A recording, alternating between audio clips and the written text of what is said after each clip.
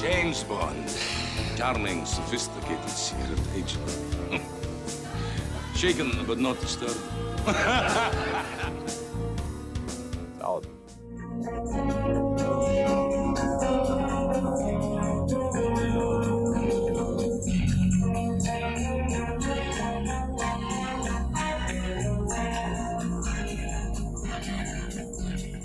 I don't care what any of you fucks say. I think this is by far the best score to any Bond movie. John Barry blows this one out of the fucking water. It's so good. They did not need a title song. The big brass that you got in Goldfinger is not as overpowering, and it's just so much more complex for what I think is probably one of the more controversial, polarizing James Bond movies in the series. Gentlemen, here we are. It is on Her Majesty's Secret Service. We have bid adieu, au revoir to Mr. Sean Connery. And we have male model turned James Bond, George Lazenby, coming in here. We've changed directors. We have a new director. We have a whole new direction. Howdy. What's up, everybody? Howdy. Is that a stab at me? I mean, I guess it can be. Shots fired. Listen, I think Majesty's is probably the most underrated film of the series, and it's by far one of my faves. I'm excited to get into it. I mean, look, I had rewatched a bunch of things about it, right? It is arguably Fleming's best book. Most reviews will say that. Most people believe it's the most complex of the novels. You know, Spy Who Loved Me and Majesties are considered the 1-2 of his writing. You know, you've got a new director coming in here. You have, Peter Hunt. Peter Hunt was the associate director and head of cinematography in the first couple of movies. He was given the director's chair for the first time, and it's noticeable, right? So you've got a wonderful actress in Diana Rigg coming in here to play our Bond girl. You've got a totally unknown but fresh face as Bond, and you've got a real aggressive director who takes an entirely different approach to give us this film. Initial thoughts, plots, overall, where you want to start here? I love the name of the book and movie too. Something very different, longer, but perfect name. I think we're teed up for a good discussion tonight, gentlemen. I know Trey and Mike, you guys love this film. I enjoy it, but I don't think I love it as much as you guys. Now, where does this? And I'll be looking it up as we're talking. But does anybody know off the top of their head where this falls in terms of the book series? It's early in the book, right? Like in the book series, it's one of the firsts. It's before You Only Live Twice. I know that. Because there's a big continuity problem between the last movie and this movie with his discussions with Blofeld. I think it's pretty early. I was hoping Soup maybe was going to swoop in with a factoid. This book was 1963. About the 13th book. 11. Oh, sheesh, 13. Yeah. Wow. I took a wild guess. way 11 off. 11 sounds accurate, but I saw the list in my head and guessed 13. But I think you were correct, right? Didn't you say it came before You Only Live Twice? Yeah. Correct. You got that right, because You Only Live Twice came next. Good. I got one thing right. Yeah, that's where there's a lot of confusion with the Blofelds that we got here between the Blofeld who has a scar that we see in the first film and then this Blofeld who doesn't have a scar. Going by the books, I mean, this guy hasn't earned it yet, right? Yeah, going by the books, he hasn't earned it yet. Yeah. Guys, I'm going to start on plot here because I'm probably going to start low and you guys can pick up some of the plot points and talk about what you actually liked about it. I thought it was a pretty average plot. I think it was a slow starter. It didn't really have a whole lot to begin the film. It was a little bit unimaginative. I think Blofeld using some hot girls to create a biological war. And how is that unimaginative? What's unimaginative about that? Unimaginative. That's a dream. Secret Service. His main goal is just the cash, man. That's it. Yeah, he just wants some money. That's what anybody wants. That's all it is. It's his scheme to achieve significant wealth. But you're forgetting the second piece of this. You're forgetting Count Blofeld. Yeah. Count Blofeld. While it sounds so stupid, and I think when we did the pre-show on this, I thought that whole plot line was really stupid until I sat back and thought about it. That not only would he walk away with the cash, cream, get the money, dollar bill, y'all, is what all Spectre is always about. Cash rules everything around me. But if he actually gets Count status, he gets immunity for any of his previous crimes. And the more I thought about that, not only does he get to become Count Blofeld, right? He gets to become, some type of anointed royalty. He also can no longer be charged for any of his previous crimes. That's fucking brilliant. Would Count Blofeld be a top 3 count of all time? Behind what? Count Dracula, Count Chocula, and Count Dooku? Count Dooku. Yeah, definitely. You can't be Count Olaf? former soon to be coming up Bond Count villain, Chocula Dooku. has to be number 1 count of all time, or the Count from Sesame Street. Yeah, I mean, it might be the Count from Sesame Street. It might be. I don't know. Could we put up a poll on our Twitter? It's a good point, though. I did underestimate the ability to become a count in the overall plot. I'll give you that. That might bump my score up a little bit. Closing the loop, the Count on Sesame Street's name is actually Count Von Count. So he's got to be number 1. He's a Even double better. Von Count, double count. For me, I thought the plot was average, so I scored it a 5.5. Nothing special here, but absolutely nothing, shake your head about either. It was just kind of middle of the road. Yeah, I agree with you that it started slow. It is a bit of a snoozer to start it off. I disagree that you don't think it's imaginative. I think it's very imaginative, going with biological warfare, something we haven't seen yet in a Bond film, unless I'm forgetting something, if you're not counting nuclear war. This guy, you mentioned it, he's got a stable of hotties, DJ. I mean, he's using these hotties just to go spread this biological, STDs? Yeah, dude, STDs. Yeah, I mean, that's even worse. You kidding me? Those don't go. Anyways, before the STD talk, then there's like a love story that we don't get in a Bond film that doesn't live happily ever after. Don't ruin the film for us, Trey. I mean, if you haven't seen the movie at this point, Log you're out listening now. to the wrong Get off the podcast. podcast now. Spoilers ahead. Spoilers coming up. Snape kills Dumbledore. Listen, there's like a Zoolander kind of plot twist on this where he's like brainwashing all these.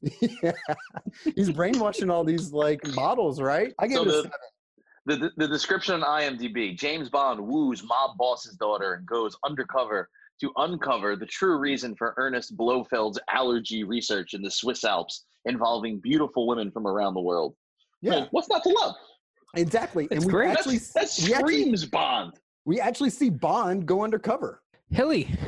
Yeah, Sir Hilary Brent or Hilly, which is awful. The dubbed sequences of his voice is tough. Tough.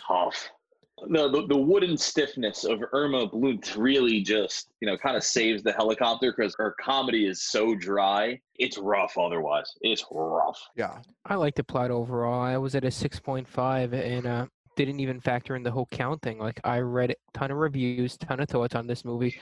I haven't seen anybody else mention the whole count aspect. Cheers on that. Oh, are you going to bump it up?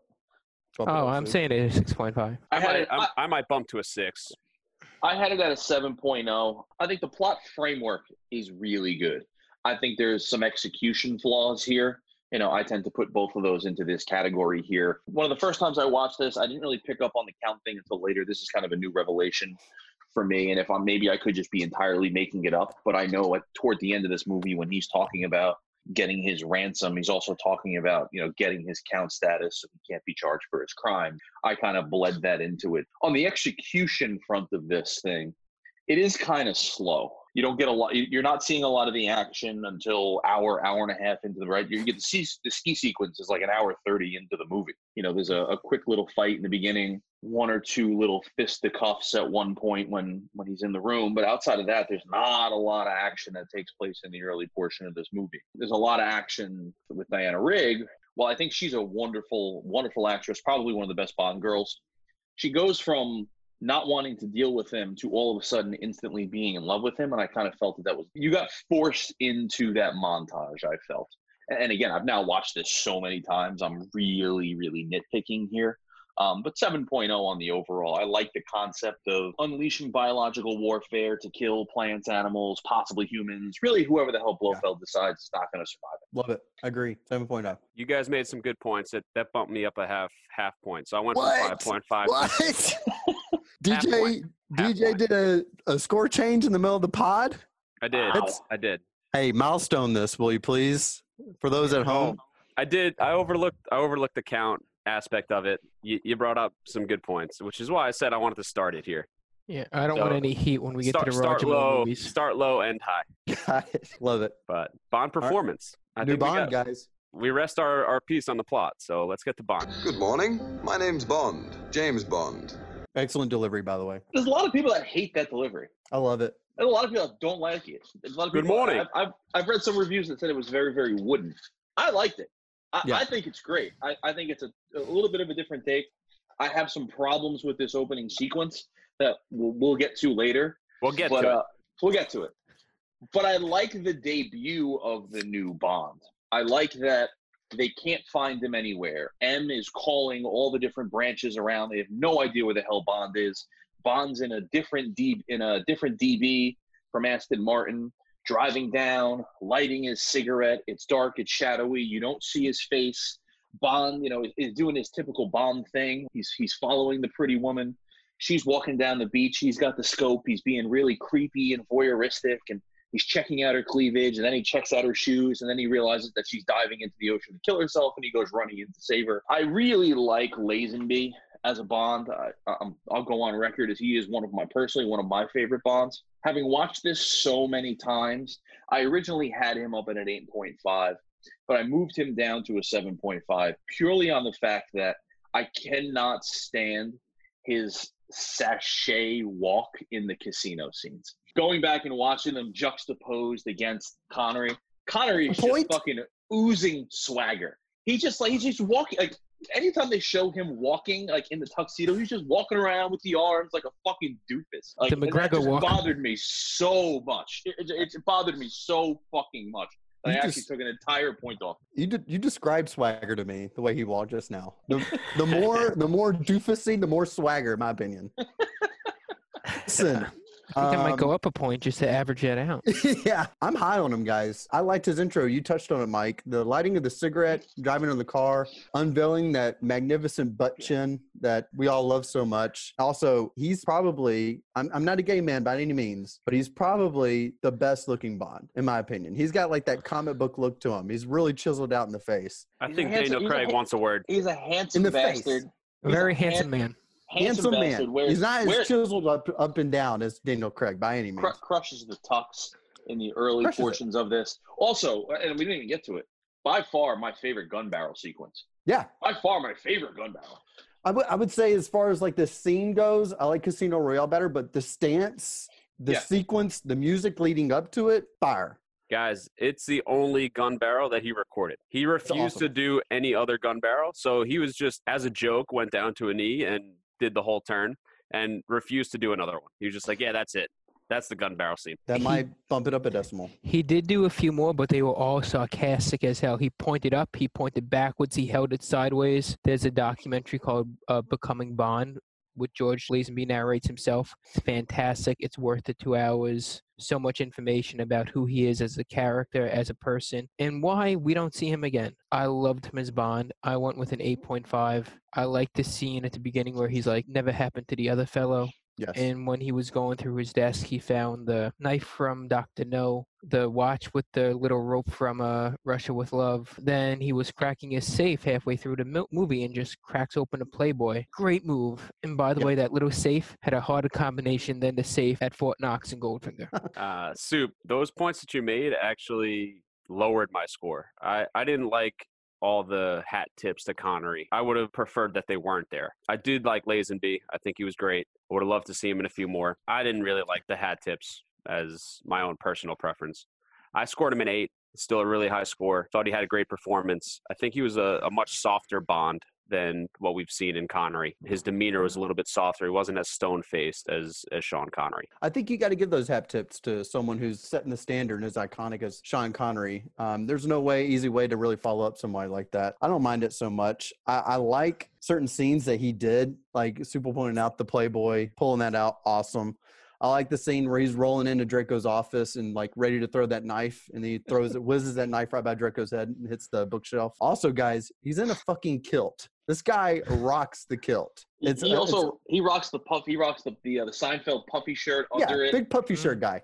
He's got the puffy shirt with the tuxedo. He's got the ruffle shirt tuxedo. Yeah. I don't want to be a pirate. He's just really making a state there. I don't hate it. I don't hate it on him. There's a scene in the opening where like he fights one of the henchmen. I guess it's one of Draco's henchmen, and he like beats him up and eats some caviar afterwards. There's little touches that he does that I really liked. There's some things I didn't like. He did do some like mimicking of Connery, like with some quips and things like that I didn't care for. Again, that may be going towards lack of experience with acting, because isn't this his first acting gig? I mean, he doesn't have outside much of a couple like commercials. Yeah, he had never acted before ever. Yeah, I try not to hold too much. But He why lied. male model? He lied Yeah. his way. He lied his way to the part. Other than that, also blowing his cover for him banging a couple hotties. He couldn't keep his dick in his pants, or in this case, his kilt. So he blows his cover. That's some points off there for him. You gotta keep that in your pants, man. But I gave him 8.9, guys. I couldn't go to a 9, but I really liked his performance. I mean, look, not to go spoiler either. I do think there's a couple of scenes that he delivers as a softer Bond that I Sure. don't think Connery would have been able to do. Absolutely. The scene where they get away Agreed. in the car with Diana Rigg and Yes. they have the moment in the barn, I don't think Connery could have done it. Not in an effective or believable way. And then Sure. obviously you've got The the wedding conclusion. and the death scene, spoiler Yeah. alert. I don't think that Connery would have done that believably as well. I think you needed a different Bond to do that. Another point for Lazenby here, also Soup touched on in that documentary, mentions that he filmed this entire thing without signing a contract. So he did not sign the contract to do this film until he finished it.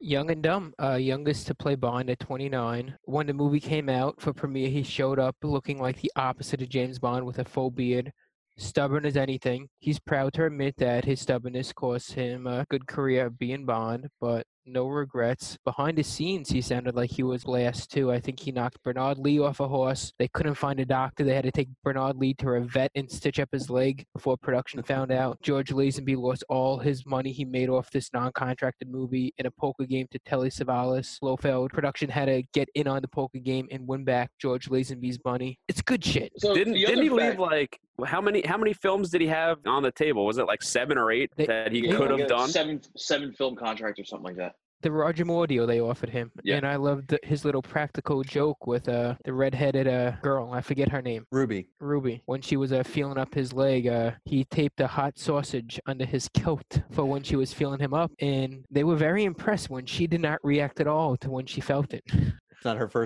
first rodeo. Not her first around hot some- sausage. Yeah, not the first hot sauce. A very different world back then. So we're gonna review the movie Sausage Party after this, right? Yeah. This is a double feature.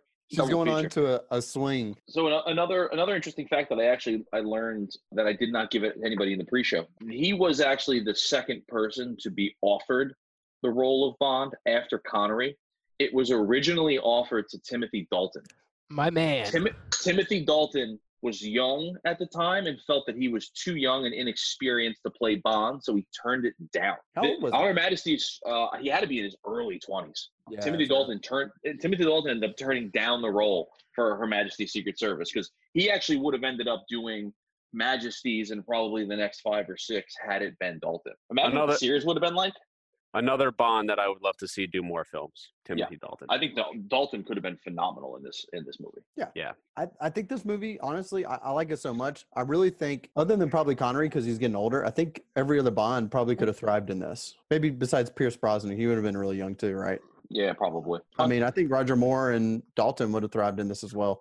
Yeah. But, And you also got to remember too that this whole movie too. I think we skipped over this in the plot, but we'll throw it into the Bond performance. Bond's not doing an authorized MI6 mission here. He's just gone rogue. He just goes to M and just like, this is what I want to do, and they give him like 2 weeks of leave to just go and do it. He comes back. He didn't. To his point here, James Bond thought he was retired because he put in his retirement papers. I was going to touch on it on supporting cast, but you brought it up now. Moneypenny saves his ass here and just says, all right, this is just going to be a 2-week vacation or whatever the amount was there. Yeah. James Bond was retired. So in his mind, he's like, yeah, fuck it, I'm done. And he's out. What a move by Moneypenny. This is probably Moneypenny at her best, quite honestly. We'll get to it.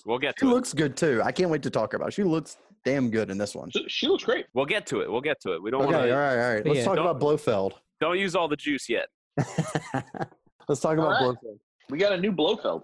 Somebody who's actually active and can get in the field, do a chase, be intimidating. I love it. Yeah, we touched on it a little bit too about how this film and You Only Live Twice are just flip-flopped in the book series and the film series, and disconnection in Blofeld and Bond's relationship because of it. You have a few scenes here where Bond and Blofeld don't recognize each other. Obviously, the scene in You Only Live Twice where Bond is in his volcano lair and sees him face to face and his eyes scarred up and everything, you're going to recognize this guy. I think some of those, what am I looking for here? Misconnections, plot holes.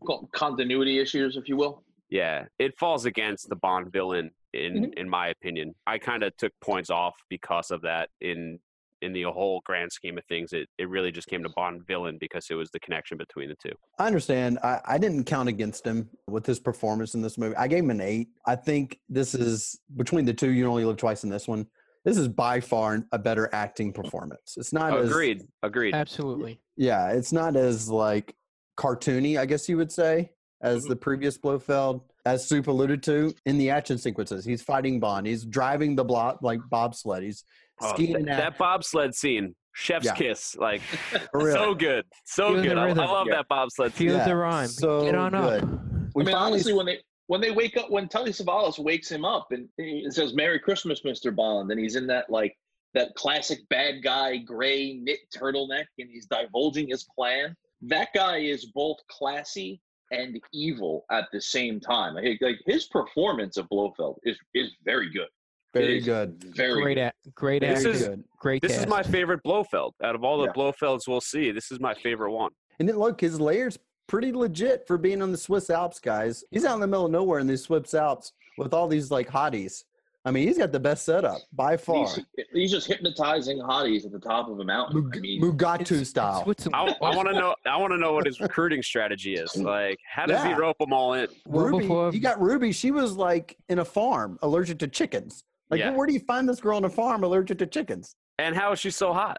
How are they all so hot? Well before Bumble and Tinder. Yeah, well before it. Backpagers? Hotallergicgirls.com. But this guy finally lives up to the Blofeld persona, and we finally see someone worthy of being a key nemesis of James Bond. 8.0, very, very good. Very good Bond villain. Trey, I'm with you. I like this Bond villain. I think, like I said, it's my favorite Blofeld.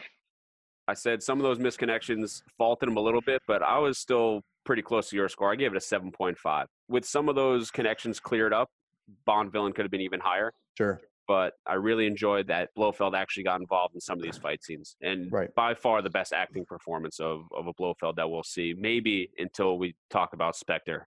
Sure. That might be the only argument for another Blofeld, but that's another episode. I went from a 6.5 to a 7.5 on this, and the most important factor, Blofeld wins. This is the only time a villain in Henchperson, not only do they survive, they don't get captured. Like, they full-on get away. Like, it's unheard of in any action heroic movie, especially a James Bond movie. Unpredictable. We'll get to it in the ending, but that's got to be points for the Bond villain.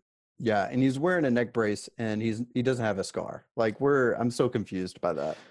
Yep. At the end of it, I guess workman's comp didn't apply to him. Yeah, I'm going full super here, and I'm adjusting my score. I had this at a 7.0. I'm moving him up to an 8, and my reasoning on this is that I don't think I should be knocking points off for filmmakers' choice in continuity. They stuck to the book 100% with On Her Majesty's Secret Service. And while I bumped on the continuity issues when I did my first run through the movies, because I watched the two of them back to back, having rewatched it and pieces of it again before the podcast, I kind of forgot that the whole concept of our scoring system here is to judge the movie against just itself and not within the context of the other movies. So I'm awarding a point back on that one, but it's a great performance of Blofeld, top to bottom. Mike, you're right. 100% what you just said. 7.5 for me is going to go to an 8. Ooh, that's twice. I'm scoring at home. Listen, we're scoring this film on its merit on its own.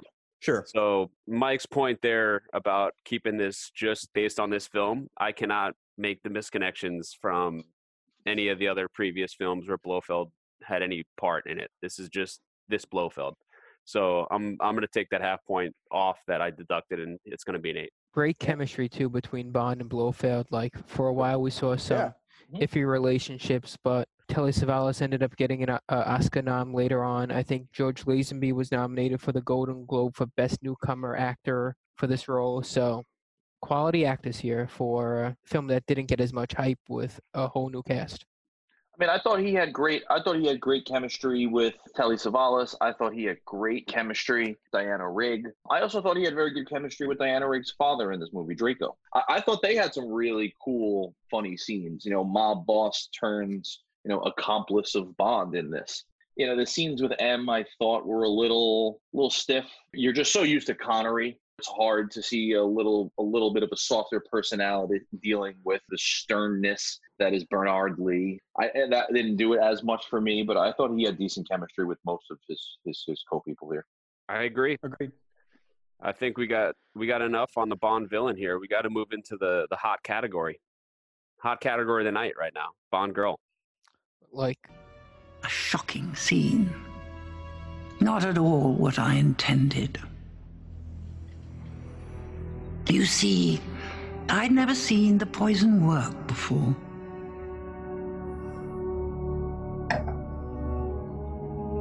Tell Sassy I wanted to know it was me.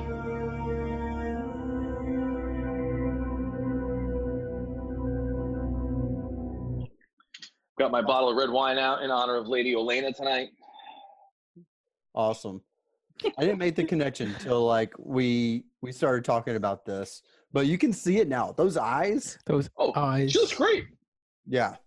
You know, even as an older actress, obviously for those that don't recognize the clip, it's, you know, final season of Game of Thrones, Diana Rigg's performance as Lady Olenna Tyrell.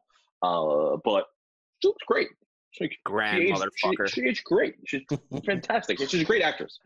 Great actress. I mean, that's a fan favorite character. Lady Absolutely. Olenna Tyrell. Mhm. I mean, Yeah. awesome character. Let's talk about You want to start low and end high, or do you want to start high and end low? I want to start low and then high. I want to All right. change some scores here. I'll kick it off, and my score's not going to change, Trey. This is going to be a hard. Listen, and it's a high score. This is a hard 9 for me. Okay. And this score is not changing. I already changed 2 scores this episode based on fair points. This one, Bond girl, a 9. Tracy's an absolute fox. She does so much for this film, and she's a great actress. Bond ends up marrying her. The only thing that's keeping me from giving Tracy an absolute 10 is her name. Her last name is Bond. Well, when she gets married, her last name is Bond, Trey. Exactly. For like 9 minutes.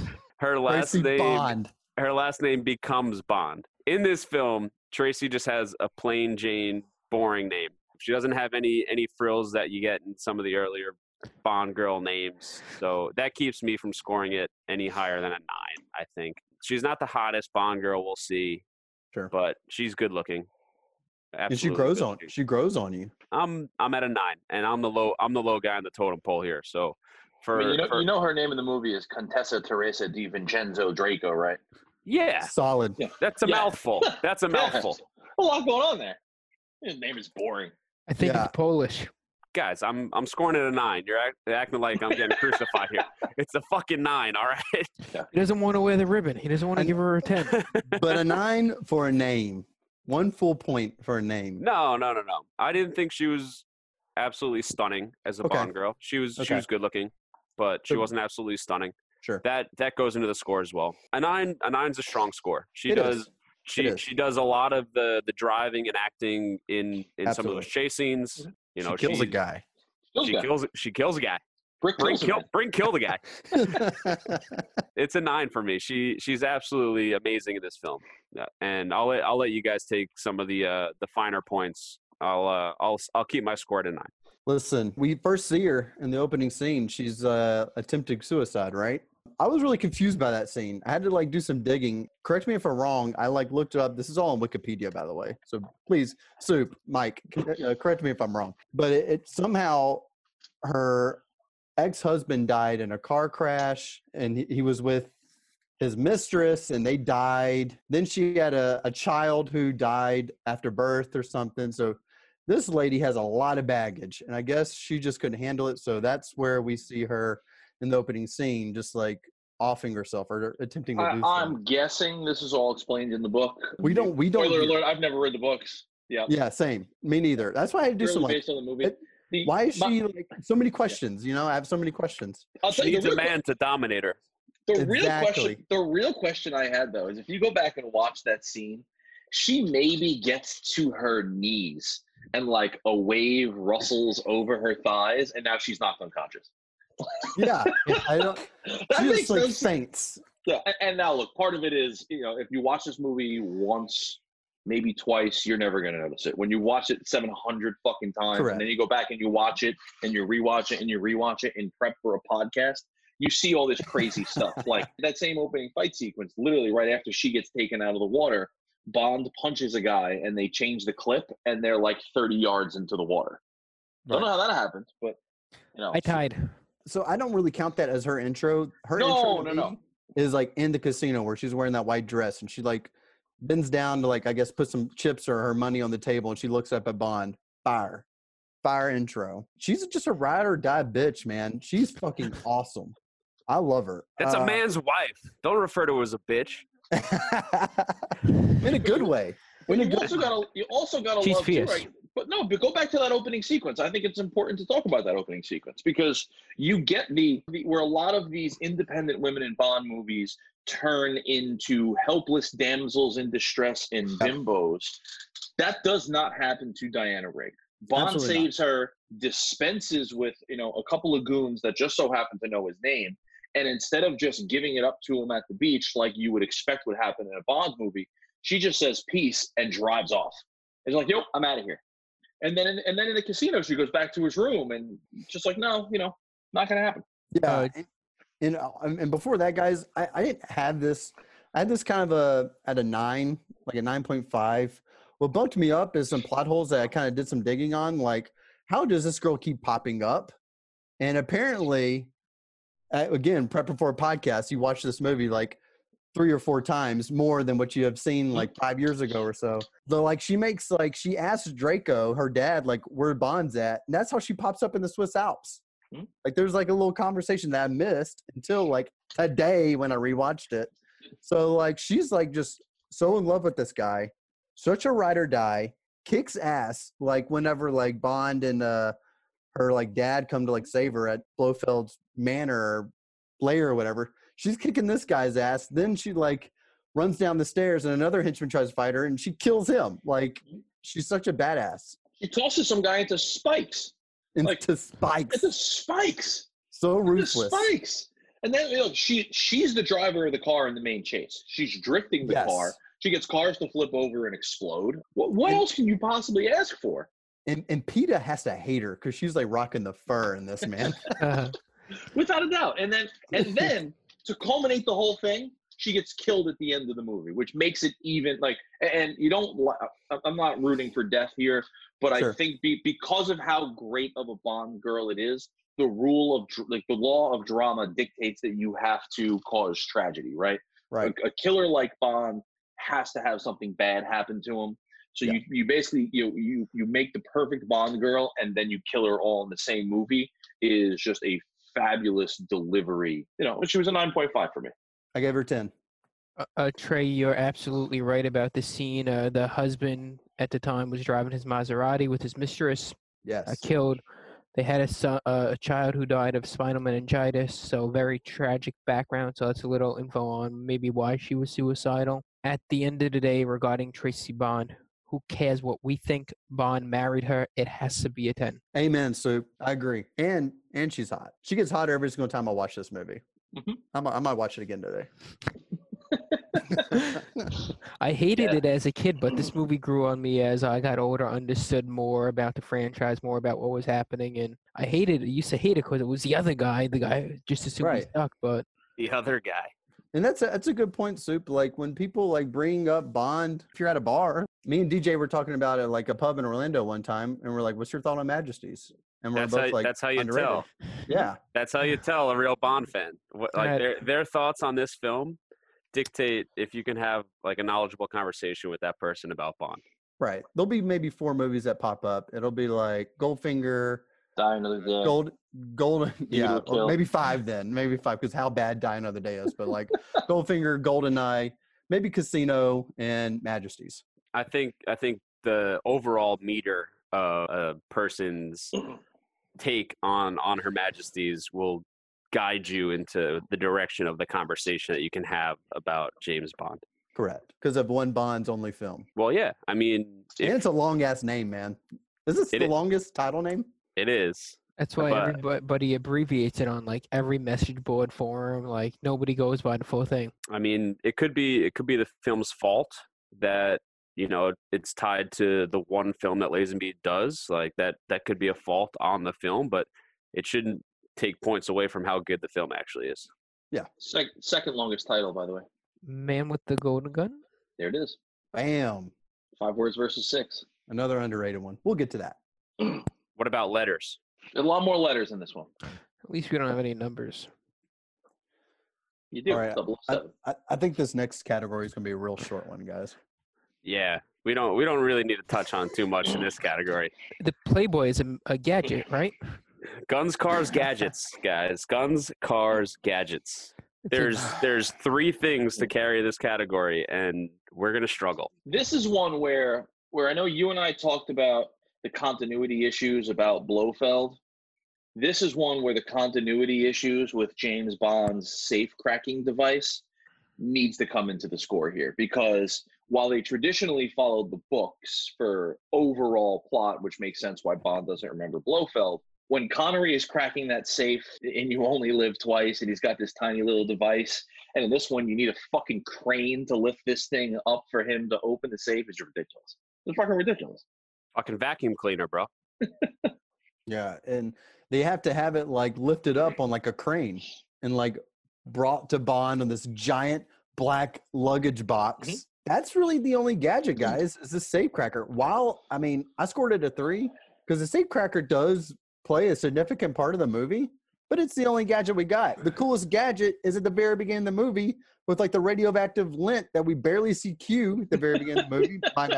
Might I add, we barely see Q with like 2 lines. Then we zoomed to Tracy trying to off herself, but like that radioactive lint would have been awesome. Could have made this film sky high in this category, but went the reverse. I gave it a 3. It stunk. Trey, I agree. Nothing pisses me off more. Again, spoiler alert here. Tracy Bond getting off in the car. How many Bond cars have bulletproof glass? Good point. My point. What Or is the bulletproof shield shield that comes up the back? Anything, and now you're just married and you're just driving a normal car because hey, it's our wedding day. Nothing bad is going to happen. You would think he would have given him like an all souped up car for a wedding. But wasn't he driving the same Aston Martin from the beginning of the movie? Like, it's not as good looking an Aston Martin. It's kind of shitty looking. It's kind of brown. It's a little uglier than the traditional beautiful silver DB5, but it's still it's still a Q branch Aston Martin that has all the gadgets and gizmos. Apparently not. Or should. It doesn't. It should have it. It doesn't though, because apparently I actually never thought about that until you brought that up. A man's wife can get offed right there. Hope there's some bulletproof glass to save if Bond is getting shot at. I guess it's not good enough if his wife is getting shot at. No, we need more sequels, man. Bond can't get married. We need more sequels. Do we throw in the hypnotizing color ceilings that Blofeld has in the Alps? Does that get tossed in here? Or Blofeld's, Blofeld's perfume boxes that are actually, chemical weapons? Or are they just drugs to get the girls like high and then eventually persuade them to do whatever they want? How about his giant tape cassette player that he has that he's just loading up all these tape cassettes to go into each room? Yeah. That's the coolest part of this whole thing. This guy could have a huge rager. There's kids watching this or young people who have no idea what the cassettes and like 8-tracks like that are. They're like, what is this technology? Yeah. There is also a mini curling rink on the outside deck of that building in the Alps too, which was awesome. Great sport. He's probably just jamming the mamas and the papas, hitting up in this huge freaking layer he's got. What was the 60s version of Ace of Base, right? Because every decade Sweden comes out with a new hot group. Was it ABBA at the time? Right? I think it was ABBA. Dancing Queen? That's definitely what it was. I've been to the ABBA museum in Stockholm. It was awesome. Not really. It was not good. Oh, apologies to all the ABBA fans out there. All 6 of them. Jesus. Guys, supporting I was 2.0. No, we got to finish our scores here before we move on to supporting cast. absolutely. I know there's not a lot to talk about, but I was a 2 on Guns, Cars, Gadgets. Same 2.0. Mike? 4. 4, and Trey? Yeah, I gave it a 3. 2 points for the safecracker copier machine that he's got there. A point for Bond's piece that he's working with because he made the what's her name, Ruby blush when he dropped his kilt. I gave him a point for that. That's the a most hot important- sausage. 1 point Yeah. for the hot sausage. 1 point for his piece that he's working with. Yeah. All right, supporting cast. Now we get to supporting cast. Not a whole lot of supporting casts, notable supporting casts, I might add, that we see in this movie than we see in other films. But quality over quantity, guys. Agreed. Agreed. We have the guy whistling the Goldfinger song. Awesome. In case you're wondering, Supal, there's got to be a fair amount of fans because Dancing Queen by ABBA was #1 in like 15 countries in 1976. Hey, He's a tripod. 76.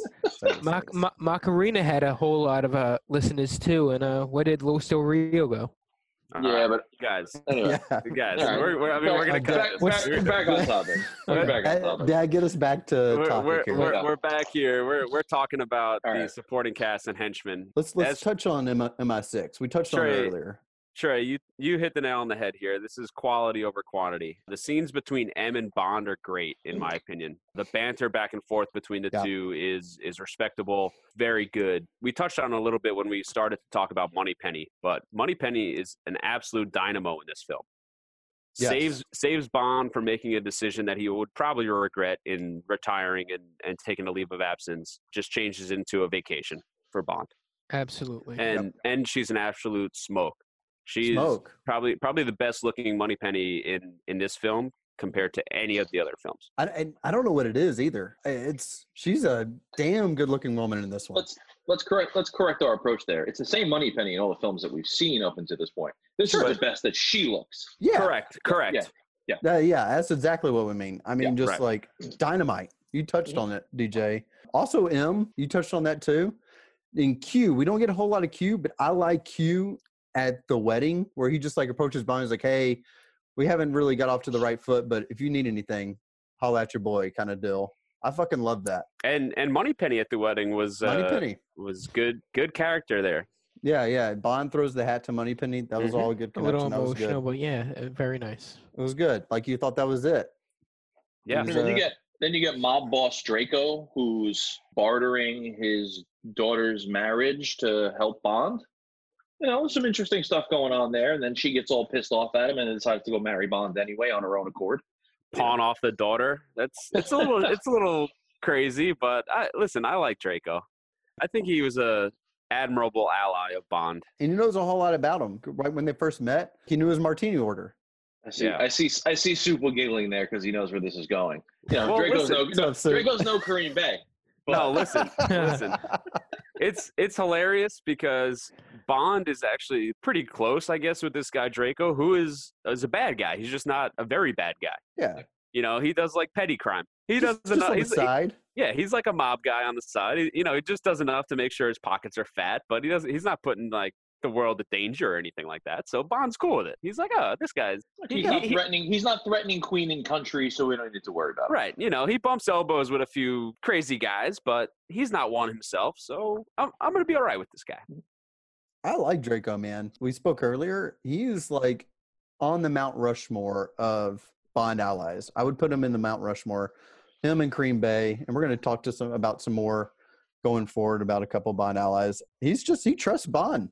Like, Yeah. you got to if you want your daughter to be dominated, right? Yep. Trey, the Mount Rushmore is a perfect picture of these guys. Sure. Kareem Bay, obviously number one. Yeah. The guy's going to be number one. He's going to Number finish one. number one question. Bond ally. Well, this is the Kareem Bay podcast. Yeah. And also, just because everyone's going to call our bullshit on this one, you probably saw we apparently are incapable of spelling his name correctly. We've corrected all of our stuff like 19 times because we just couldn't figure out the proper way to spell it. Still love him though. All hearts and all love for Fuck. Kareem Bay. KB. Swipe right, baby. Swipe right. Yeah, Kareem Bay's What? number one. I don't know where Draco would be. I would But put he's him on- probably three or four. We got Jack Wade, CIA too. He's Look, in the I discussion. wish He's they in would have discussion. explored the Draco character more. I feel like there could have been a lot. Sure. Now, obviously, you were going down the path of Bond Tracy here. If we weren't going that storyline, I feel like there could have been a Kareem Bay-esque storyline with Draco because you've got a guy that has his own criminal empire or underworld dealings that has nothing to do with anything MI6 really cares about. But you could have had that exploration. Could have had him having, his own spy ring. or whatever his equivalent of a gypsy camp would be. You really could have explored that character, and I thought that's one of those things that lacked a little. What I really liked, getting onto the bad Italian side, deli or something like that. exactly. Getting onto the bad side, Irma Bunt is fantastic here. I think she is a fantastic henchwoman. I think Awesome. she's scary as shit. She's smart. Terrifying. In that dry humor we mentioned before, I enjoyed it throughout the whole movie. She's smart and scary, guys. I mean, She's the scene, she delivers the most scary scene in this entire series, in my opinion. I think we'll get she's to that smart. one. I think she was on to Bond the entire from the time she picked him up, and she even calls him out on the stiffness, like the next day, right? She's like, "Oh, how's that stiffness?" On a stiffness, yeah. But yeah, and ultimately she gets a kill shot in the end, right? Whether she meant to or not, it was probably the very last shot. And look, in that scene where they're in the crowd of people and she's closing in on Bond, and Bond actually kind of looks a little scared and a little helpless, is terrifying. And then all of a sudden Tracy appears in ice skates looking fantastic. She in Blofeld got to Bond. Like, this was the only movie up until Skyfall where we saw James Bond cry and have like an emotional breakdown. She's terrifying in addition to Blofeld, a great 1-2 duo, but like just a scary German lady. Unfortunately, she passed away like 2 months after the release of the movie. Wow. I would have loved to seen her back in a different role, in the same role coming up in another movie, but unfortunately we didn't get that. Yeah, she's probably not the most memorable hench person, but she delivers, man. She's really smart, probably not the most intimidating unless she scares you from coming out of the sheets. That's the twofer, right? Not only does she kill Bond's wife, but she totally cockblocks him when he's going back to tap Ruby for a second time. Yeah. They're onto him, and he snuggles on up, and she scares the ever-living shit out of him, and he gets whacked in the back of the head. Yep. I'm glad she didn't make the headboard. Would you think that this is Blofeld's best hench person? Who else did we have? We had yes. There's Hinks and Spectre. All time or up to this point? And there's Hans, right? And Hans was unmemorable. We'll talk up into this point. We can leave Spectre out of it and just talk up into this point. Sure. Yes. I think this is... Do you think that, out of Blofeld are you counting like 002? I mean, not 002. Number 2, all the people below Blofeld? No, because they were all just regular Bond villains. They had their own shtick and they had their own hench people. But where are we... directly related to Blofeld. Where are we putting the clones in Diamonds? That didn't happen yet, though. Well, that's why I asked. Are we talking about just this movie, or are we talking, of the whole thing? You said let's throw Spectre out. Yeah. Because then we have to throw out Mr. Winton, Mr. Kid, too, if that comes after this. Oh, yeah. She's better than them. Yeah, she's better than, I think, everybody up until... I agree. Yeah, I would think so, DJ. It's just a discussion. I'm not taking a stance that she's bad or good compared to others. I'm just raising the question. I was just asking the parameters of the discussion because I do think the fact that Blofeld clones himself and has 2 duplicates running around, not clones, but he's got 2 body doubles running around. And he's got Bambi and Thumper. Yeah. Interesting concept. Guys, for me, supporting cast henchman MI6, I was at a 6.5. I thought there wasn't a whole lot of quantity here, but the quality in all these characters were very strong. Yeah, I gave it a 7. 7 as well. Again, bonus points. Bonus points for the guy singing the whistling the Goldfinger song. Love that. Mike, did you give your score? I missed it. 007. 007. Got it. All right. This one I think will be a controversial score amongst our crew here. Okay. Song opening sequence. Do we want to start high or low? Because I know I'm the high man on this. We've been starting low, so I have no problem starting again. Guys, the opening sequence was brutal for me. I was not a fan of the opening sequence. You have Bond stalking and eventually rescuing Tracy. You've got these hench people on the beach. Were they looking to kill Tracy? Or are they looking to kill Bond? What's happening here? The sound effects are absolutely brutal in this beach fight scene. Brutal. You've got like comic book style like whack, and then like there should be like a big pow bubble that pops up because it's terrible. But it's filmed dramatic in the water and the sunset. The opening sequence for me tanks this score. Mike said it best in the intro. The opening score is great. It's phenomenal. You do wish that the opening song usually like carries throughout the film, but the fact that this score was so good you don't really need that opening song. But this does carry throughout the film, like, because I know. Yeah, I know. I'm just saying, like, you don't need that song per se because the score is so strong. For me, and the credit song and even the You Have All the Time in the World carries throughout the film as well. So you get both elements of it, but it's not part of the song opening credits, I guess, score for our sake here, because that song comes at the end and it is played at a few sequences throughout the film. But for me, this score is driven by the opening sequence, and the opening sequence sucked. It was a bad sequence. Like I said, I didn't like the hat tips to Connery, so I didn't like the breaking down of the wall of, oh, this never happened to the other guy. Loved it. For me, I didn't love it. I didn't like the hat tips to it. I was at a 5. I love the credits because the credits scenes are great.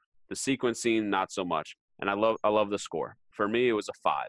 Both of those kind of balance out, and they're just right in the middle. Because like even the opening credits showed some homage to previous Bond films. Yep. I was questionable about that, but I liked the scene with the desk. So it's weird for me. The opening set up the plot. I love the score. I do like songs, though. I wish there was a song, but I don't hate the fact that it was just a score. Was it a 6.0? I love the Louis Armstrong song at the end, though. His last song he ever recorded. I think it was a good way to wrap up the film with that. I'm a 7.5 on this one. I think John Barry blows this thing out of the water. From the flicker lights across to the reintroduction of the Harry Saltzman, Cubby Broccoli, to the gun barrel, which is awesome. The only one we get by this guy, mind you. And it's good.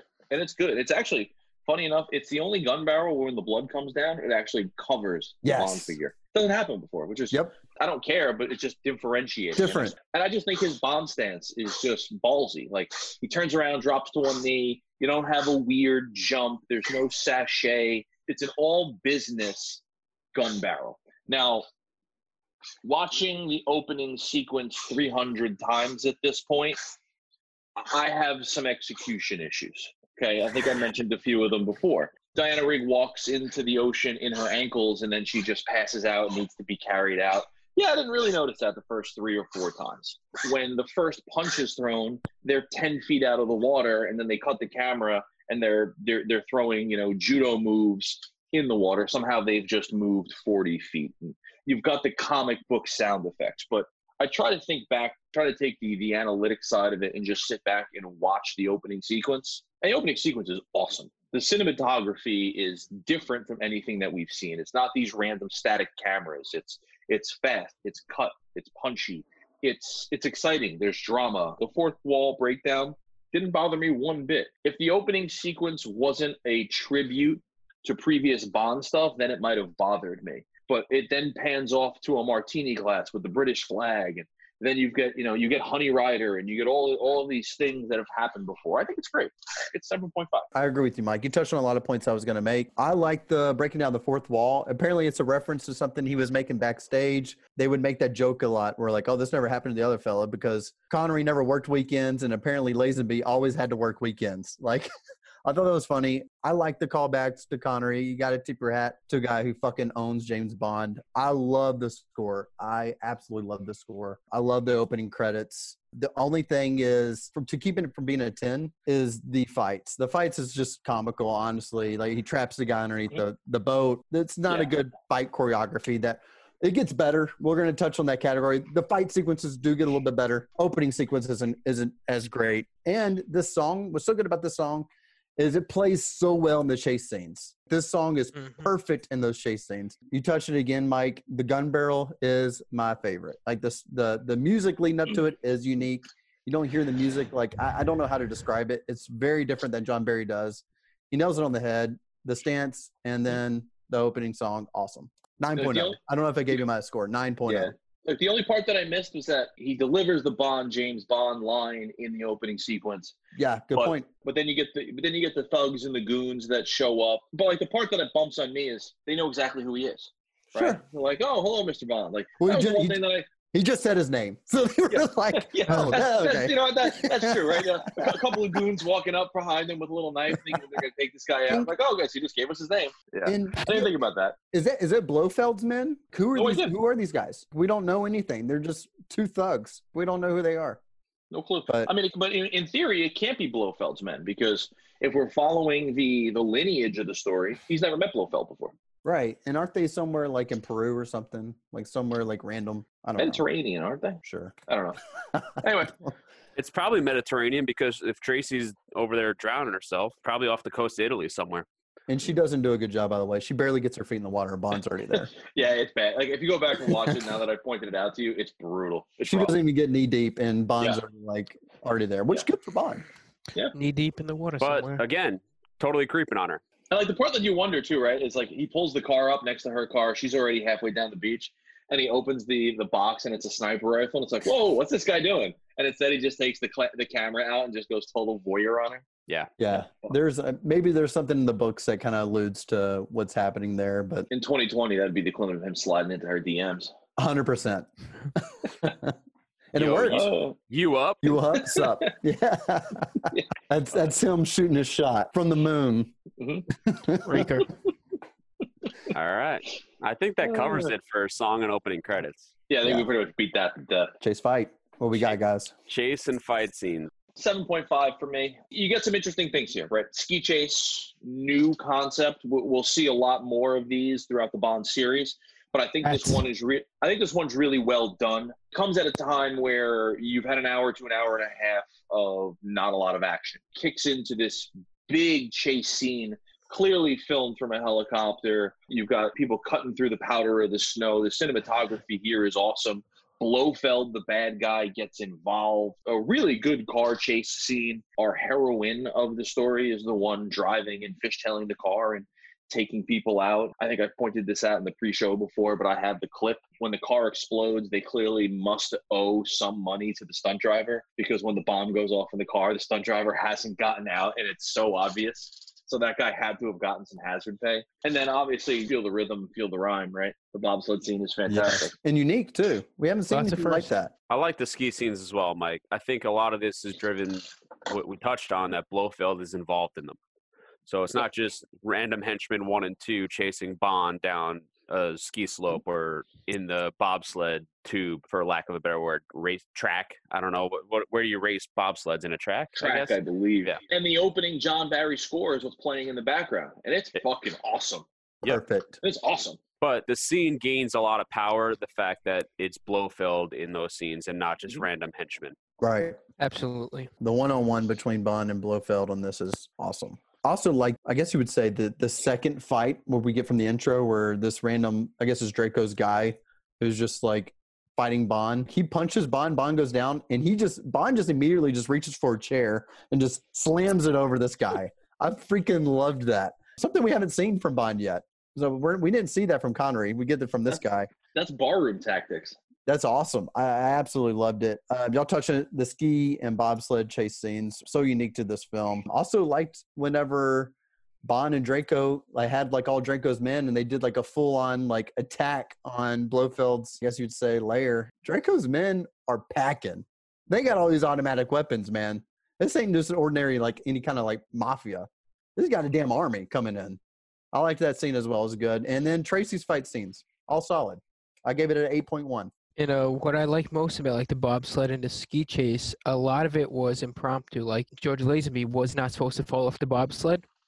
He accidentally fell off it. It came out awesome. They kept it for the stunt. When he came up on the St. Bernard, improvised that too, asking for the brandy. Awesome. I love how Blofeld, we saw his demise getting stuck in a tree branch during the chase. There was a foot chase too through the little town where they were ice skating. I like how he sat down at the table, was trying to like disguise himself from the henchmen chasing him. And early on, he tossed that one dude off the cliff, which seemed like the longest death ever. And you also get the henchman in the snowblower death. That's my quote.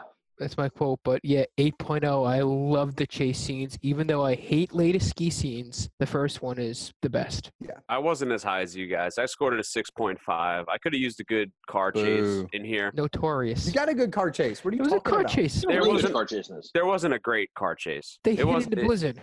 It wasn't a great car chase, guys. Let's pump the brakes on that. It was not hazardous a conditions. You got a car chase in that opening scene you hated. Bond chased Tracy. That's not a good car chase scene, Mike. Pump the brakes. He was chasing tail, my friend. I could have used a good car chase here, a good one, not just a subpar one. But I did really love the avalanche and the bobsleds and the skis. That was good for me. So I was at a 6.5. That's what made up for it, like the lack of, I guess, as many car chases we'll see, or even on foot chases that we'll see with Craig. There's a freaking stock car race too. Totally cool. That poor guy. The scream. That The poor scream. guy. Oh, Blasted on fire. His face is fucked up. And that's probably a burned, genuine burned. scream too from that guy. Yep. Like he's legitimately like burned alive. That's Alec Trevelyan. Oh, That's bad. Spoilers. That's bad. Yeah, guys. For me, I was a 6.5. I could have used a better car chase scene, and that's basically it. It's a little low. It's not super low. Mike had it at 7.5. That's 1 point difference. It's a big point though. 6.5 to 7.5, big point. Big point. Big Okay. point. Okay. That's Point to point. the tipping That's point. That's a D to a C. you're That's the you're in tipping the point. middle echelon, not the upper echelon. No, that's more like a C to a B minus, or maybe a B. 7.5 is still a passing grade. That's a B. Yeah. So it's a 6.5, really. Well, that's So what I'm it's a saying. 6.0. Anything below a 5 is almost a failure of whatever we're talking I about think a here. 5 really is a failure. If we're talking about it. If it's 5, you're not really ticking it for me. Well, I told you, for me to score it, I'm starting at 5, and you're weighing one way or the other. So it kind of teeters one side or the other at the 5. You normally start at a 5, and then figure out your way. Okay. I don't start at 0 and go all I the start way out up. 0. No, I'll I start like in it the clean, and I go from there. What do I like? What I hate? And I just combine it. I started in the middle, and if there's something that goes one way, maybe half a point, 1 point positive. If something that sways me the other way, back down, stuff like that. When we split these categories, like opening scene credits, I think like the song kind of weighs a little bit more than like really the opening scene to me. So sometimes, I guess. So it's kind of. I think that depends though, because there's a couple of movies that are going to come up where the opening like action sequence has utterly nothing to do with the movie. Oh mean, yeah, nothing. and it sucks. I mean nothing. And some are Sucks. short. Some are 2 to 3 minutes, while we have some like 7-minute ones. So Mhm. balance. A lot of Well, good quotes coming up. Yeah, a lot what of are our good quotes favorite in this movie. quotes? Everyone got their scores in for the chase and fight scenes. Yes, Just to confirm, I'm into 8.0. 8.1. 7.5. And I was 6.5. All right, quotes. It started off with "This never happened to the other fellow." Yeah, that's a solid one. We're all going to talk about it. Just a slight stiffness. That's probably the best one of the movie. I agree. Yeah, Great, just like, great quote. Due to the altitude. yeah, just due to the altitude. I'm sure Mike's going to strike up the clip at some point. And then like he's branched off. He's got a lot of guts. That's a good kill. That's a good kill Yes. followed by a great quote. Messy. Yeah, Messy kill. very messy, So messy. very messy kill, but something you don't see often. You don't see the snowblower don't. kill. That's Not brutal. at least not Brutal. up to this point. You don't. Also, I like when he tells the henchmen when all the girls are like telling him what time they're going to come visit, or he's going to go visit them, and he looks at him. He's just like, it's just piling up. I love that part. Because Yeah, I mean, it's the work's just piling up. yeah, he's like, you have no idea. The work's just fine enough. You have no idea. Yeah. Dude, you're I love forgetting that. early on where Draco says that Tracy needs a psychiatrist, that she needs to be dominated. And then he offers him $1 million. She needs a man to dominate her, is the quote. Yes, and I do like the very beginning. We tells Tracy, please stay alive, at least just for tonight. That's a smooth line. And he's like, "Come later." What a move. Just a slight stiffness coming on, due to the altitude, no doubt. I think the only part that really takes away from that is that all of his scenes as Hilly are dubbed, so it's not Lazenby delivering the line. Yeah, that kind of sucks. That But how line about- also would have hit so much harder if you left the shoulder part out of it. Sure. If you just say, hey, slight stiffness due to the altitude, that would have been perfect. The girl leave the shoulder out of it. Leave the shoulder. The girl that draws a lipstick 8 on his like thigh, she grows on me too. At first, I didn't really think she was that cute. She's a smoke. I concur. Very attractive. But if he looks to the other side, probably Way better. Way better. Yeah, way better. Always look to your right. On the Yeah. That's his right. The girl on the left was drawn on his leg. Yep. The other one that's totally overlooked in this one is Bond's short quip with Moneypenny. Moneypenny, what would I ever do without you? And Moneypenny is like, my problem is you never do anything with me. And she looks great in this movie, and it just fucking lands. Yeah. Yeah, Moneypenny. Solid. Guys, I thought there were some decent quotes in here, but there was no earth-shattering, fantastic quotes. I was at a 6. Same. I gave it its due for some of the decent lines, but there was no belly achers there where I was rolling over on the floor laughing, and there wasn't anything that I thought was iconic. It just kind of had a few decent ones, and that's about it. Same, 6.0. I went with a 7.0, and we got to toss in the quote at the end, like, after Tracy, spoiler, gets killed. It's all right. It's quite all right. Really. She's just having a rest. We'll be going on soon, and we have all the time in the world. Great ending, great quote. Dang, I'm going to tear up now. Thanks, Soup. Oh, you're welcome. Damn, man. I'm 7.0, and honestly, probably the most memorable quote is the most controversial quote in the movie, and it's "This never happened to the other fella." Depending where you are on that one, depends upon probably what your outlook on this whole movie is. Yeah. But I was 7.0. Pretty close. We're all pretty close. I really love that dog quote. All right. Let's get to the good stuff. This is it. Villain desk conclusion. Let's start with the low man. Mike, you want to start us off? Sure. I'm a 9.5, so which is why I made that point. Let's see if we can bump you up. No, you won't. My main quip with the whole end of this is you kill off Tracy. He delivers these lines. Throughout the movie, you have two different, and this is my only quip with the score. You got two different versions of the John Barry score here. You've got this like lower tone one, and you've got this bigger brassy one. You've just killed James Bond's wife. And then they roll the credits with yes, hilarious. It just fucking I noticed. As you're looking at the bullet hole. So bad. Yeah. As you're looking at the bullet hole, and I laughed. Goldfinger like brass that just starts playing like we're celebrating. I gotta rewatch it. And in the rest of the movie, they have other versions of this very song that are a little bit more somber that would have been perfect. And I'm just sitting there like, and you're taking in the emotion of the fact that this guy's wife just got murdered by Blofeld. He's crying. And then it's basically like a jazz marching band comes marching up the fucking street. Like that's my 0.5 bump on the end of this. I noticed that today when I rewatched, and I laughed out loud. Like, look, you got to watch this thing. You got to watch it like 30 times to get to this point. But I can't unhear it. People are probably crying in the theater, and ba-da. Yeah. So I agree. I didn't bump my score on it, but I agree with you. Listen, I gave it a 10. I combined the wedding part of it too. I thought that all those moments there were awesome between him and Q, Moneypenny, all very good. Then we get the unhappy ending, right? There are some like holes, so like how did Bond not get shot? And then like DJ brought it up to earlier, like no bulletproof glass. I didn't hold up against it. I don't think we'll ever see another ending like this, really.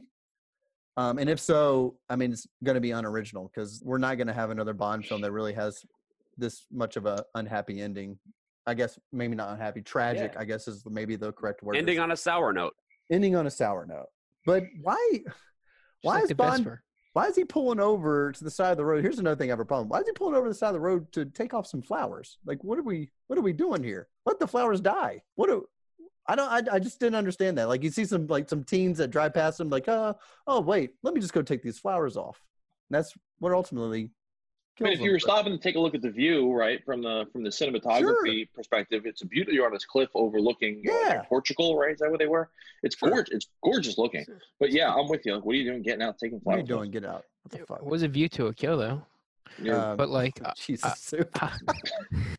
I wish I was there in theaters, like in '69, to experience it. Like, you've seen 4 or 5 previous Bond movies, all with happy endings. The shock and awe at the end to see an unhappy ending had to be an awesome experience. I was at a 10.0. Guys, I also scored it a 10. I mean, we got 3 out of the 4 of us scoring it a 10 and 1 at a 9.5. The conclusion speaks for itself. This is one of the best wrap-ups of any Bond film that we have seen up until this point and that we will ever see. I think the ending on the sour note is unique for a Bond film. I think a lot goes into this is Bond's mortal enemy, Blofeld. You see him in multiple films. This is a guy that he has, I mean, afterwards, technically in the books, he's got, a history with, right? So him getting, the best of Bond at the end of this adds a spin on it. Sure. And you have to think about that dark spiral that Bond goes down. His wife just got offed. Does that lead to him killing more men in brutal kills and banging and having no regard for the women that he sleeps with after this? This was a woman that he's ready to marry. Does he just give up on love at this point? It's just like married. Yeah, exactly. Married. Lawful wedded wife. Yes. So does he just give up on love at this point and is just, now everyone is just a headboard tally? Does his kills get more ruthless after this because he's just cold-blooded? It's a lot to think about. I was a 10. I absolutely love the conclusion. Agreed. Best one. Yep. Look, what I'm glad that happened is I'm glad they stuck to the book. Obviously, we've never read the book, but I'm glad they stuck to what the book's origin was, because they could have just as easily made this a happy ending. Bond drives off with some hearts and some flowers, and then they kill her off at the beginning of the next movie. I think this just did it so much more justice, sticking true to the story. I agree, and you did make a valid point about the song at the end with the brass after the bullet hole. I don't like that, but I'm still sticking at a 10. Yeah, guys, I'm gonna wrap the scores. I think we covered everything. Mike, make sure you queue up that credits scene and the song that we all want to hear, because Suple's referenced it plenty of times in this podcast. But I'll start with the low score, me, which in my opinion actually scored pretty accurate to how I rate it. I think at this point it's a top 5 Bond film. And all right, so I had plot at a 6. I had Bond performance at an 8, Bond villain at an 8, Bond girl at a 9, the guns, cars, gadgets at a 2, song opening sequence a 5, supporting cast a 6.5, chase and fight scene a 6.5, quotes a 6, and the conclusion and death a 10. I think it had some real high points here, but there were some things in this film that just kept it from being elite. We talked about the guns, cars, gadgets. I was a little bit lower on the song and opening sequence than most of you, but that it just didn't do it for me. If you had a few more points on any of those categories, this is teetering on the elite category. The lack of gadgets and cars really killed it. Yeah, I've got Soup as the next low score, and he's sitting at a 72.5 overall. He's got plot at a 6.5, Bond performance 8.5, Bond villain 7.5, Bond girl at a 10, guns, cars, gadgets a 2, song opening sequence a 6, supporting cast a 7, chase and fight scene an 8, quotes a 7, and conclusion and death a 10. Correct. Cool. And then after him is Mike. Mike, I got plot at a 7, Bond performance 7.5, Bond villain an 8, Bond girl a 9.5, guns, cars, gadgets a 4, song opening sequence 7.5, supporting cast a 7, chase fight scene 7.5, quotes a 7, conclusion and death 9.5. So that's 74.5 overall. Look, it's a wonderful film. I have a special place for George Lazenby as Bond.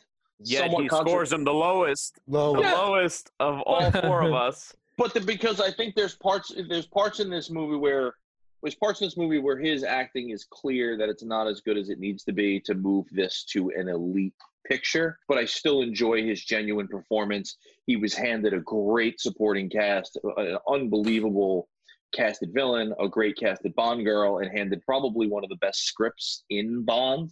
And that's what puts this on another level. If he had better acting chops, this would be probably the best Bond film, but he doesn't. So while I like his performance as Bond because of all of these other factors, Lazenby gets artificially bumped. If you like this movie and you like Lazenby, he is artificially inflated because of all the factors I just outlined. And then we got our high scorer, Trey. Trey's a 77 overall.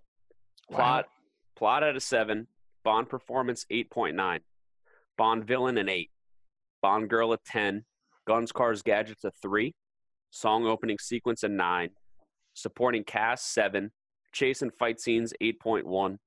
Quotes, a 6. And the conclusion and death, a 10. That's overall 77. Yeah, and that's pretty on point, because I would say this is teetering at like a probably top 5, maybe number 6, and I think it scores just ahead of From Russia.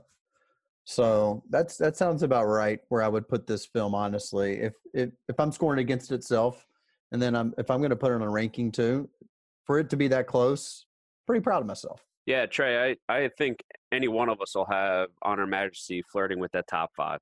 I don't think that any one of us really thinks that this film deserves to be any lower really than that. It's going to challenge for sure. But when it comes to our scoring ratings and the categories that we outlined, some score lower than what we think where it's going to fall overall on our overall like viewing pleasure rankings. Just because they don't have guns, cars, gadgets, or in my stance, the song opening sequence, some of those are going to score a little bit lower. Doesn't mean that I just hate On Her Majesties, or doesn't mean that I wouldn't choose to watch that movie anytime it's on. I think we all think Lazenby did a great job. Yeah, absolutely. Absolutely. I for one would love to see him in other films, especially some of the ones that immediately followed this film. Yep. I think he could have done a great job. Look, I think Diamonds is a different movie if it's George Lazenby. Absolutely. And I like Diamonds. Diamonds is a special place for me. I really like Diamonds. I think Diamonds is a better movie with George Lazenby. I agree. Guys, this is one category away from possibly, scoring-wise, a top 3 movie. Agreed. This had like 1 or 2 gadgets that did a damn thing. It's top 3 for me. I'm really high on everything else. It missed some plot holes that I would like for it to explain that I guess it does in the book that we don't get in the movie, which I'm kind of interested now. If I'm going to read one of the books, I haven't read any of them. I might start out with this one, to be quite honest with you. Look, if you're talking about the big 3 categories of the Bond movie, right? The Bond, the villain, the Bond girl. The Bond is the lowest scoring of this, and it's still a great performance. So if you had given Lazenby a second or a third movie, it's possible that you have one of the better Bond performances of all time going down the road. Yeah. And I mean, honestly, he's got the look too. I mean, I already said that earlier. This guy, he looks damn good as Bond, and he pulls off a fucking puffy shirt. Jerry Seinfeld couldn't even do that. Absolutely. Guys, like from what we've scored already, it's already in the top 3. And like Trey, like you said, it's a few gadgets away from jumping any of those. So I currently sit with From Russia with Love at a 68 and On Her Majesty at a 67. And that's that Majesty having almost nothing to offer in the gadgets department. Right. So you give it a little bit, and now it's flirting with Goldfinger. And really no guns either. Like we don't really see any like spectacular, nothing like quintessential. No great guns, cars. No great cars. Nothing. Like give it one of them. Some gadgets. Give it a cool car. Anything. I'm interested. What do the critics rank this? Can you pull that up? I'm just interested. Absolutely. So the critics that we've covered at least are pretty high overall on Her Majesties. That's surprising to me. They have it in some top 1. So why do you find that surprising? I don't know. I think Lazenby gets a lot of flack, honestly. Like anytime I read anything on Lazenby, they just say he's a ripoff of Connery. So I'm surprised by just on his performance that the way good movie and good writing drive to this movie. It's a good story, and your supporting cast, your villain, your Bond girl, all carry the movie. They carry Lazenby, and I don't think Lazenby is anywhere near as bad as some critics may make him out to be. All right, so guys, the critic rankings here. Overall, if you're going on the average, On Her Majesty is top 5 overall Bond film. Wow. Based on the critic rankings, and top 5 being it is number 5. Okay. Some critics rate it as high as number 1. There are a few lists out there that have On Her Majesty at number 1. That's anything really notable? Yes. So the lowest it's rated is a 16. Okay. But that list is a shit list. So this is what's the number 1 on that list? Well, look, first and foremost, anything that's not this podcast is shit. Let's get something fucking clear, okay? Ours is done by science and empirical data. I'm Yeah, excited for our science. list. I'm so excited. I am gonna shit on this list right now. Oh yeah. So this is thefilmmagazine.com. Oh, fuck this. Fuck this Okay. rag. Never heard Rag. of him. Tag them. Thefilmmagazine.com. Reporter Yellow spam. journalism at its worst. Let me give you their top 5. I'll start at number 1, which this has a soft spot in my heart, but it's definitely not number 1 for me. The Spy Who Loved Me. Sure. Number 2 is Goldfinger. Okay. Number 3 is Skyfall. Number 4, another one that I think is pretty good, but not number 4, License to Kill. And number 5, Casino Royale. Okay? This sounds like a recency bias list. Well, not even a recency bias. You got 2 films in there that, yeah, they may be good, but they're not top 5 quality. You got to rejumble that top 5. Yeah. So now I'll give you the bottom 5, starting with the worst. A View to a Kill. A View to a Kill, the worst Bond film rated. Okay. After that, Quantum of Solace, 23, which I might be the outlier in our pod here, but I don't love that movie. Okay. Okay. You've got Diamonds Are Forever at 22. Still haven't turned it another day. 21, Octopussy, and 20, Thunderball. Did Madonna make this list? Oh, it's on the list. It's Thunderball. it's number 19. So Thunderball is 20. Die Another Day does not even make the bottom 5. Look, Thunderball can arguably be crap in some areas. It's not bottom 5. Thunderball is not a bottom 5 movie. Thunderball is probably my top 10. Listen, I mean, just the Tom Jones song alone should put it in the top fucking 50. Just to give you an insight on what critics think of Thunderball, thefilmmagazine.com is the only outlet that put them in the bottom 5. The next lowest is 15 overall. So that's that's a 5-spot difference. Yeah. So this thing is crap. But let's get back to the bigger piece. So can we eliminate them from our list, like our critics? No. We're gonna put them in the list so we can ridicule them publicly. This is why they're in the list. I hate them. They suck. This is why they're in the list, because we got to spit off. You got some highs and you got some lows, but they stink. Yeah, absolutely. So you said there was credible publications that had Majesties at 1. Absolutely. Okay, who had it at 1? So there were 2 publications that had Honor Majesties at number 1.